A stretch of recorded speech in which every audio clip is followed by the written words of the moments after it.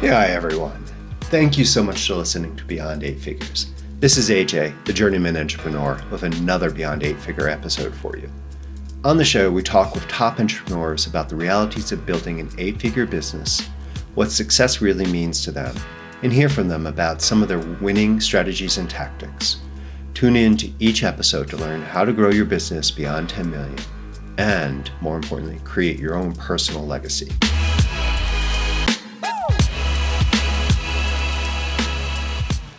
Hey everyone, welcome back to Beyond Eight Figures. And I'm really excited because I am back in the US in my new house, which I had bought purely online. So this is kind of strange. I'm literally the second day in my house.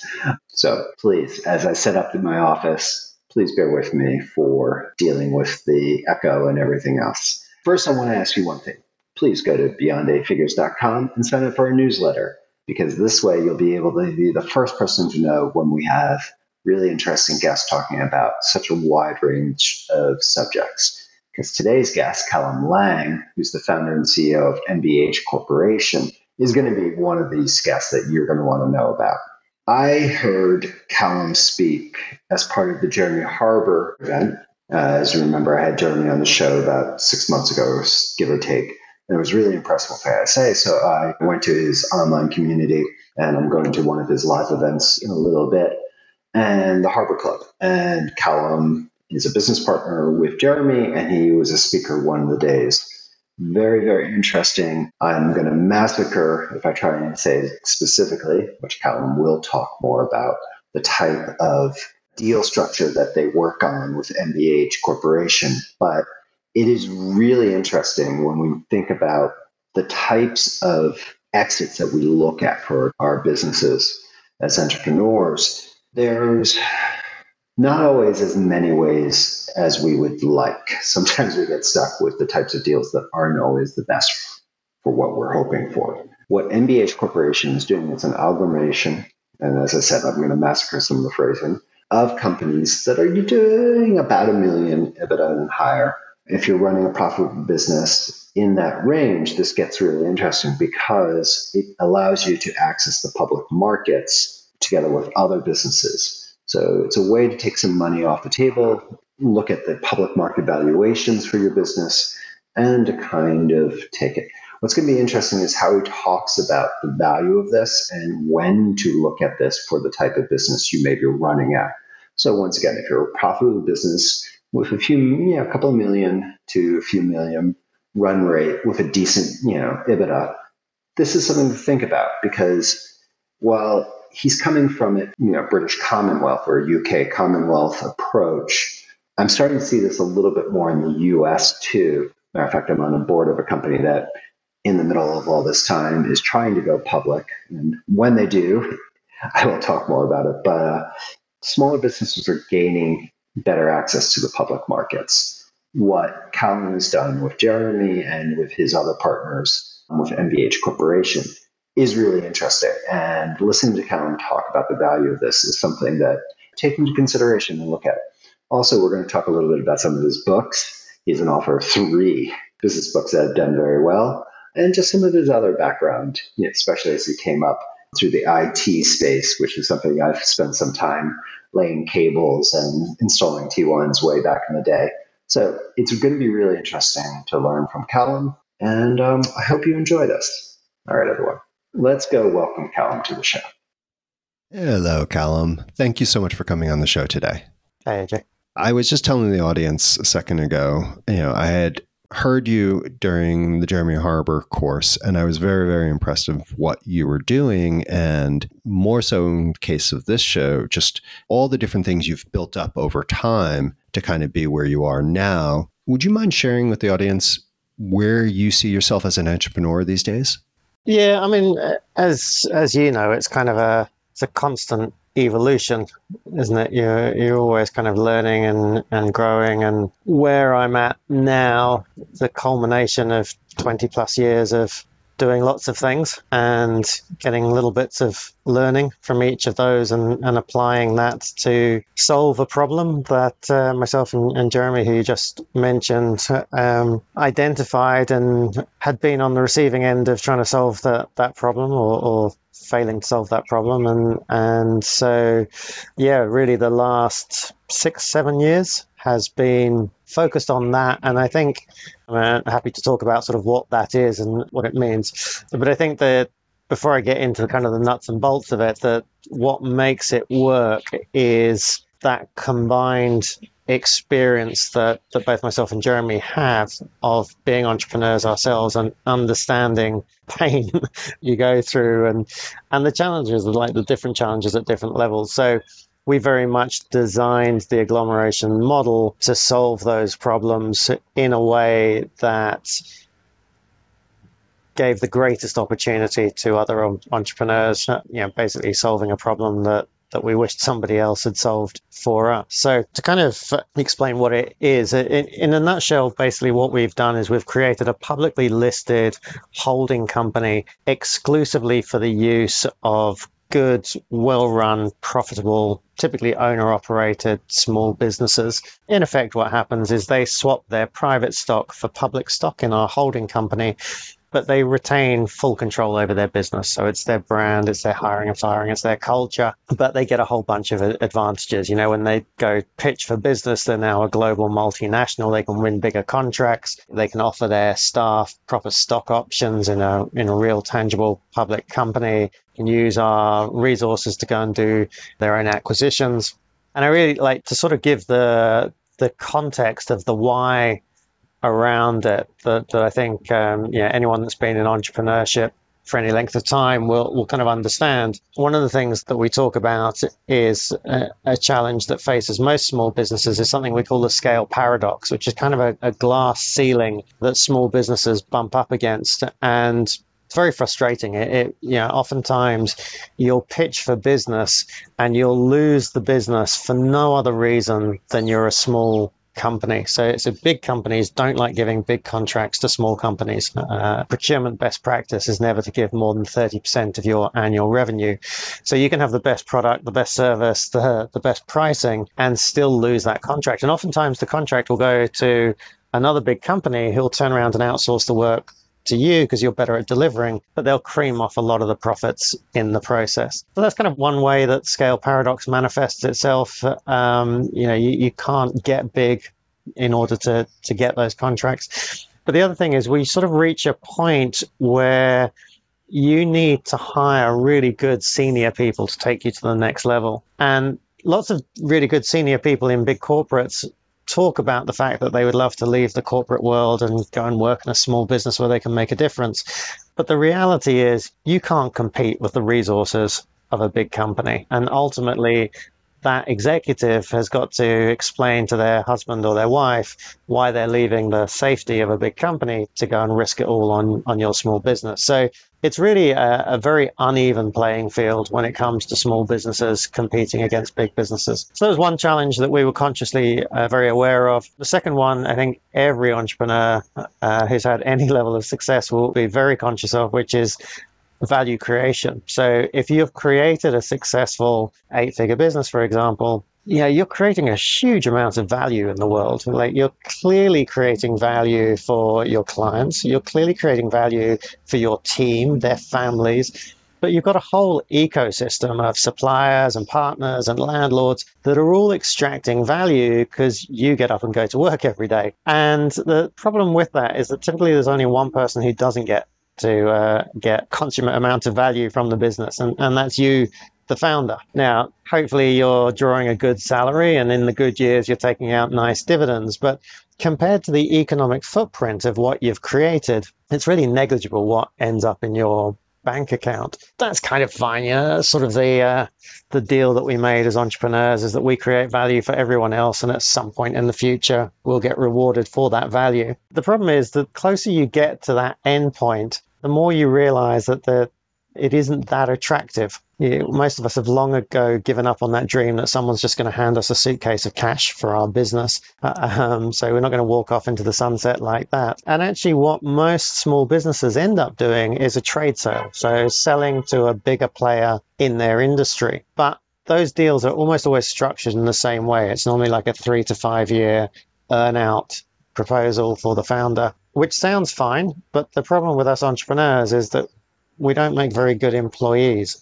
We're just not very good at being told what to do, especially when it comes to our baby, especially when it comes to something that we've poured blood, sweat and tears into for the last 20 years. And now we've got an accountant in a different country or a different city telling us how we should run the business. It just doesn't work well. And anyone that's been in this world for any length of time will have seen people do those deals and then get spat out the other side. Yeah, quit in disgust after 6 months or be fired from their own business. So that's a very real problem. And I think, certainly with the whole baby boomer thing going on at the moment, and 70% of all small businesses are owned by baby boomers, you're going to see a lot more of that happening, which is a really horrible way to end your entrepreneurial career after you've created value for everyone else. So that was kind of the challenges that we had faced, the challenges that we were increasingly seeing with our friends. We would go out and drink champagne with them because they'd just done the biggest deal of their lives, selling their company to a bigger player. And then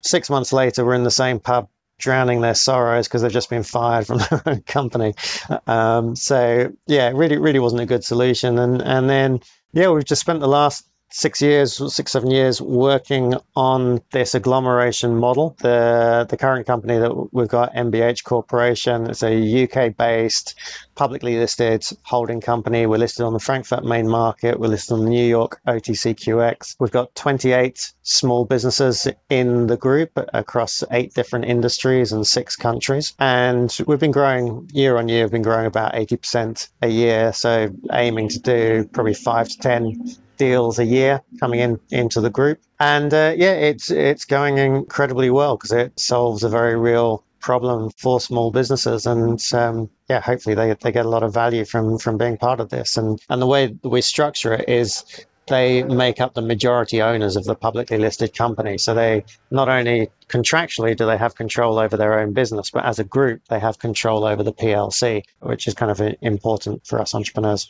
I think one of the biggest challenges that entrepreneurs face is they really don't know much about the exit of a business. And I was discussing this with one of the companies that's in the group recently. We were saying, there is an infinite amount of information out there about startups. It's been the flavor of the month for 20 years now. So there is nothing you can't find about starting a business. There is a ton of information about everything to do with operating a business, whether it's marketing, whether it's sales, whether it's HR. There's tons of books, tons of courses. There's lots out there. There's really very little about what happens at the other end of the journey. And even before I met Jeremy, I discovered that I learned far more about entrepreneurship when I tried to buy a company than when I'd been running a company for 10, 15 years. And the reason being was that for the first time, I had to look at a company through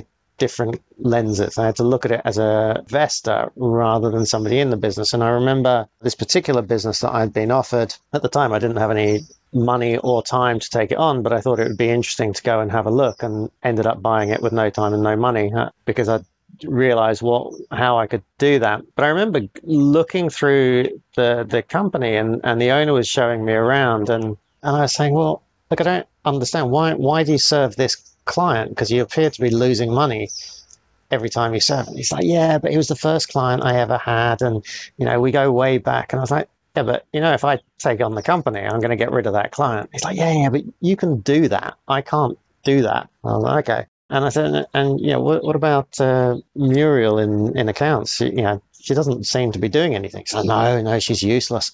I was like, right. So she wouldn't be staying. And he's like, yeah, but you can do that. I can't do that. And I kind of walked away from that first sort of viewing thinking, what an idiot. And I went back to my own business with a fresh set of eyes and realized that I was a much bigger idiot in way more different ways. Like, I had clients that I was servicing that weren't making me money. I had staff that I should have got rid of a long time ago. So I think all businesses should be thinking about what is the end game. And I think it kind of gets easier if you're aiming for something. And certainly one of the bigger, longer term goals for agglomeration is that for any small business, they can kind of start the business and say, okay, what we need to do is get to a couple of million in revenue, and then we can join an agglomeration, and it will help. It'll be like escalators to the next level of the business. We'll have that support infrastructure, that network, that expertise to take us through what is arguably the hardest bit of entrepreneurship. It's quite easy to build a small business, but that next growth phase is incredibly difficult to do. So putting yourself in an environment where you're surrounded by other people that have done it and have a vested interest in your success is very useful. And that's sort of our longer term goal, would be to have that option available for small businesses. Very cool. I like that you had gone through these experiences and seen sort of that, like, oh, this needs work, and then you've brought it to bear here with MBH. What do you think kind of helped you the most? So I think something we realized very early on was our empathy for entrepreneurs. And I say this because we knew that it was a key element, and then we forgot.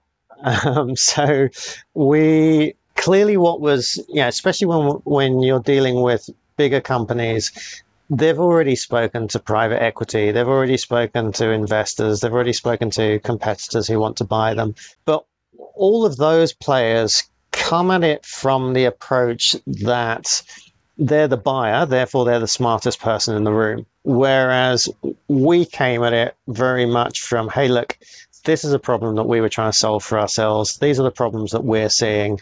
This is how you can join us and be part of something. And look, we're never going to tell you how you should run your business. You clearly know what you're doing. And I think by identifying the challenges that we knew that they were facing, because fundamentally we all tend to face the same problems, getting ego out of the way and letting them be who they are and deal with the problems the way they see fit really made it relatable and attracted a lot of business owners to us. And then when we got bigger and started to get growth, we decided to start hiring smart people into our company. And so we started hiring MBAs, and immediately they got involved. They just couldn't help themselves. They had to tell the company what they were doing wrong. It was just, if you spent that much money on an MBA, you just can't help yourself. You need to point out how stupid other people are. Some people do. It's very difficult. And look, I think even without an MBA, when you look at somebody else's business, it's always easy to see what they could be doing better. It's like, their customer service could be better, the website could be better, they could be doing this, they could be doing that. And it's a very, I'm afraid that's a very male trait, is that we then want to go and tell them and show them how clever we are. So we ended up, we went from having a fantastic deal flow to hiring these very smart people to manage it, and it all ground to a halt very quickly. And so we realized that actually getting back to the basics, articulating the problems that we were trying to solve, and getting out of our own way, letting those business owners do what they needed to do for their own reasons was a key step. I've made so many mistakes. People are different, but for me, I have to make those mistakes, and sadly I have to make them a couple of times because I'm a bit of a slow learner, but it's what makes you more aware and better able to kind of run the business now. And I think if you can have a few of these major setbacks when you're younger, it's painful to go through, it's excruciating to go through, but it does make you stronger, and it also gives a lot of better context. And I think actually Jeremy says it very well in one of his books, where he talks about, we're all terrified of failure, of the business closing down if we don't make it, and we're kind of on that tightrope of sort of walking across and trying to balance everything. And if it does fail, you fall off the tightrope. Actually, you discover the tightrope was only a foot off the ground, and it's painful. It's not the end of the world, and it just makes you that much stronger and better able to deal with the next crisis that comes along, because there will always be another crisis coming along. So just build your ability to roll with the punches or to take the fall and get back up. I actually did a lot of research into high performance athletes because I think there's a very strong parallel between high performance athletes and entrepreneurs that are forging new paths. And one of the greatest of things is the All Blacks, who have the All Blacks rugby team, which is an unbelievable winning record. And they've been working with mental skills coaches for about 15, 20 years. And one of the sort of philosophies that they have is actively go out and seek challenges, to not just get comfortable with being uncomfortable, but to actually strive to be uncomfortable, because you know that you're going to be performing better than somebody else because you've had that experience. And I think that's a very powerful idea. And I think you combine that with a problem that a lot of entrepreneurs face, which is we think what we're doing right now is the be all and end all and the most important thing. Whereas if you took the philosophy that what you're doing right now is merely a stepping stone to what comes next, it's a learning experience, it's a chance to connect with people, it's a chance to get knowledge, it takes a bit of the weight and the pressure off it. So sometimes tough to remember when you're in the thick of it and dealing with fires on all sides, but it's been useful. No, it's so funny you're saying that, because I just got back from a week in Zermatt skiing with my son, and I go every year with my son. And it's so funny because a few years ago we went, he was 14, and I was like, Daddy was this great skier.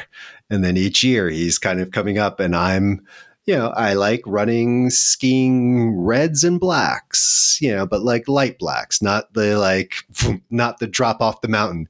And of course, he's now 17. And to his idea of fun, it's like, how close can I get to death without, that's like, last week with our guide, I had to push myself a few times, and I kept, I don't want to do that. I don't want to go down that yellow or whatever. And then I went, I was like, wow, that's fun.